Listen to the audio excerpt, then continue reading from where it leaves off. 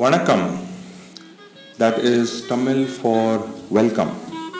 I tell you what, I mean, a lot of Tamilians are not happy these days, they're quite pissed off. And எனக்கு கொஞ்சம் கொஞ்சம் தமிழ் தெரியும், எனக்கு ஜாஸ்தி தமிழ் தெரியாது. And I can manage a bit in Chennai because I think I mentioned this earlier in my earlier videos that I was actually born in Adyar, which is a small locality, small but prominent locality in Chennai. Okay, so the reason I'm talking about Tamils is because again there was another spate of controversy with respect to language, and this has been going on for almost 50 years now in Tamil Nadu. It's insane. But in yet another attempt, the government has tried to impose Hindi as a language, a compulsory language in the education system in Tamil Nadu. And this is so old, man. This has repeated itself, I think, at least a dozen times since I was born itself. And to anyone who knows a little bit about the history, the political history in Tamil Nadu, the Dravida movement actually really took steam on the basis of two things. The first one was, of course, rallying against the hegemony of the upper caste Brahmins. And of course, it was rooted in a very strong anti-Hindi or anti-North kind of a sentiment. Okay, and this is a product of, I think, easily centuries worth of racial stigmatization and a certain kind of socio-cultural ghettoism of the south of India, if you will. Okay, so it's nothing new, but yet again the government has tried to impose Hindi on the Tamil students, and they don't get it. It's never going to work. And I'm sorry to say this, but there is no such thing as a national language in India. That's just the whole entire premise of India is not based on any one national identity. That's just how it is. It is a federal system, a collection of states, some 32 states, 31 states, all framed on the basis of linguistic diversity and the dominant linguistic diversity in that particular region. So there was no such thing as Hindi being the national language. Yes, it is widely spoken, but you have to understand in many ways Hindi is what you would call a pidgin dialect of or a mishmash of a lot of languages in the north, and it's basically a product of I don't want to say bastardization, but in a way the language actually evolved so that many people from the north who were like entering the country, right? I mean, the north was one of the gateways into India, and it's gone through, I don't know, countless number of foreign invaders and everything. So Hindi was one of the languages that kind of evolved to facilitate a very healthy economic trade game. That's one of the ways of looking at the evolution of Hindi. So to call it a national language and to call it a language that is compulsory to learn in India is a little myopic, especially since the whole concept of modern India was born in 1950s with Sardar Vallabhbhai Patel sort of uniting all the princely states and consolidating states or statehoods on the basis of language.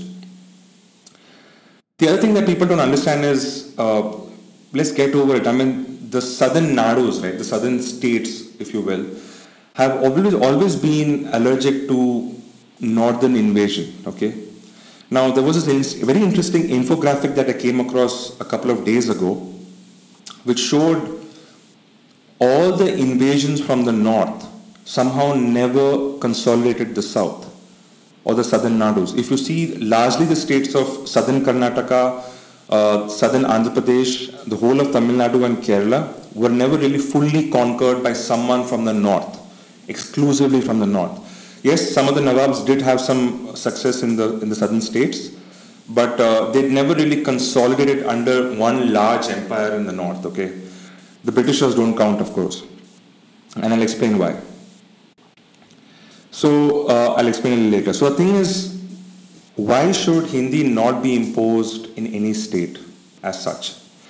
There are many solid grounds to it, but why is it such a big problem in Tamil Nadu itself? And a lot of people actually don't know, because a lot of people don't actually go or visit Tamil Nadu or actually live there. Okay, and I have some decent lived experience behind me to talk about Tamil Nadu and the socio-cultural attitudes of that place. I mean, the people there. You have to understand one thing, okay? Hindi, along with so many other languages, actually sprouted from the Indo-European branch under the lingua franca of Sanskrit. Tamil doesn't have anything to do with Sanskrit or any of the Indo-European languages. It's one of the Dravidian languages. It has its own rich history and probably a literature that is definitely, if not more at least, on par with Sanskrit literature. The people in Tamil Nadu do not just speak Tamil, right? They are Tamil. And here's the thing about language in India that a lot of people don't get, especially the regional languages. It is so rooted to their regional identity and their sense of ethos that you can't really have a neighboring state language or some language that is spoken in a neighboring state be imposed on you, because you automatically allude to some kind of a supremacy. And that is never taken well by the local populations. Never. It has never happened. More so in Tamil Nadu, if I were to say, they have a racial stigmatization in their history, with the Dravidians actually being driven to the south because of northern invaders. Now, yes, there is no unified voice as far as research has to say, but there are many examples of Dravidian languages or offshoots of Dravidian languages being spoken in the north as well, with the Brahmi people in Pakistan. So there is some merit in that idea of the Dravidians being shifted or being forced to migrate all the way down to the south. They might have been the original inhabitants of the subcontinent. No one really knows. It's a very complex ecosystem now that has developed as far as social cultural norms are concerned in India. But Tamilians will never ever take on Hindi. And why should they? Why should they? So here's the thing. The whole purpose of actually imposing a language into the educational system in any state is depend, in my opinion at least, on achieving one objective only, is to help the masses sort of rise up and arrive at a certain plane of equalism, if you will, as far as their standing in the social strata is concerned. And there's a sociological term for this that is called social mobility. And in India, if you see, because of the trauma that has been left behind in a post-colonial state of mind, post-colonial state of cultural mind, if you will, English happens to be that language that enables rapid social mobility across caste, creed, economic strata, and so on and so forth. So the reason why the Britishers could probably have succeeded in India is because